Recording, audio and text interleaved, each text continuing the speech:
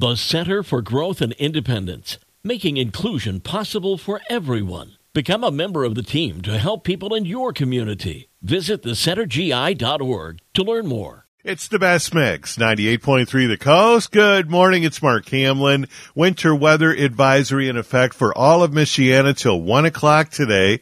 We do have some freezing rain out there this morning. Temperature right at 33 degrees, so be careful. Sidewalks are slippery.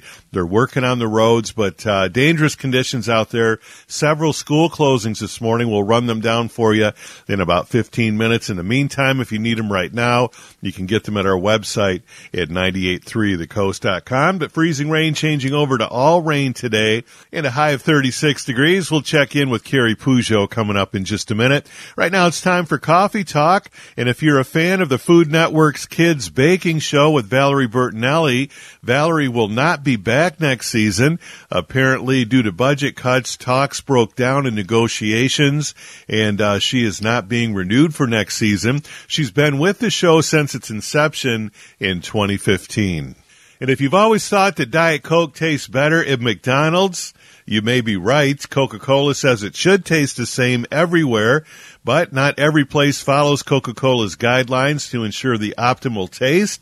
McDonald's says they follow the guidelines word for word, and maybe other fast food restaurants don't. Per the guidelines, McDonald's says it cleans out the soda fountains with filtered water.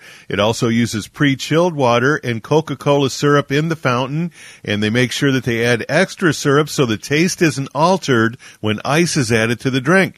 McDonald's says that they get their Coca-Cola syrup delivered in stainless steel tanks, and that helps maintain freshness. And that may be why Diet Coke seems to taste better at McDonald's.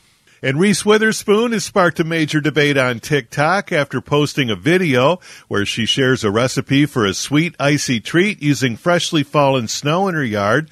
In the clip, she scoops up some snow, drizzles some chocolate syrup on it, caramel sauce, and cold brewed coffee. She says it was so good, but then asked, "Is this bad? Am I not supposed to eat snow?" And the main answer she got back was, just make sure that snow is white. And that's Coffee Talk for this Tuesday morning on 98.3 The Coast.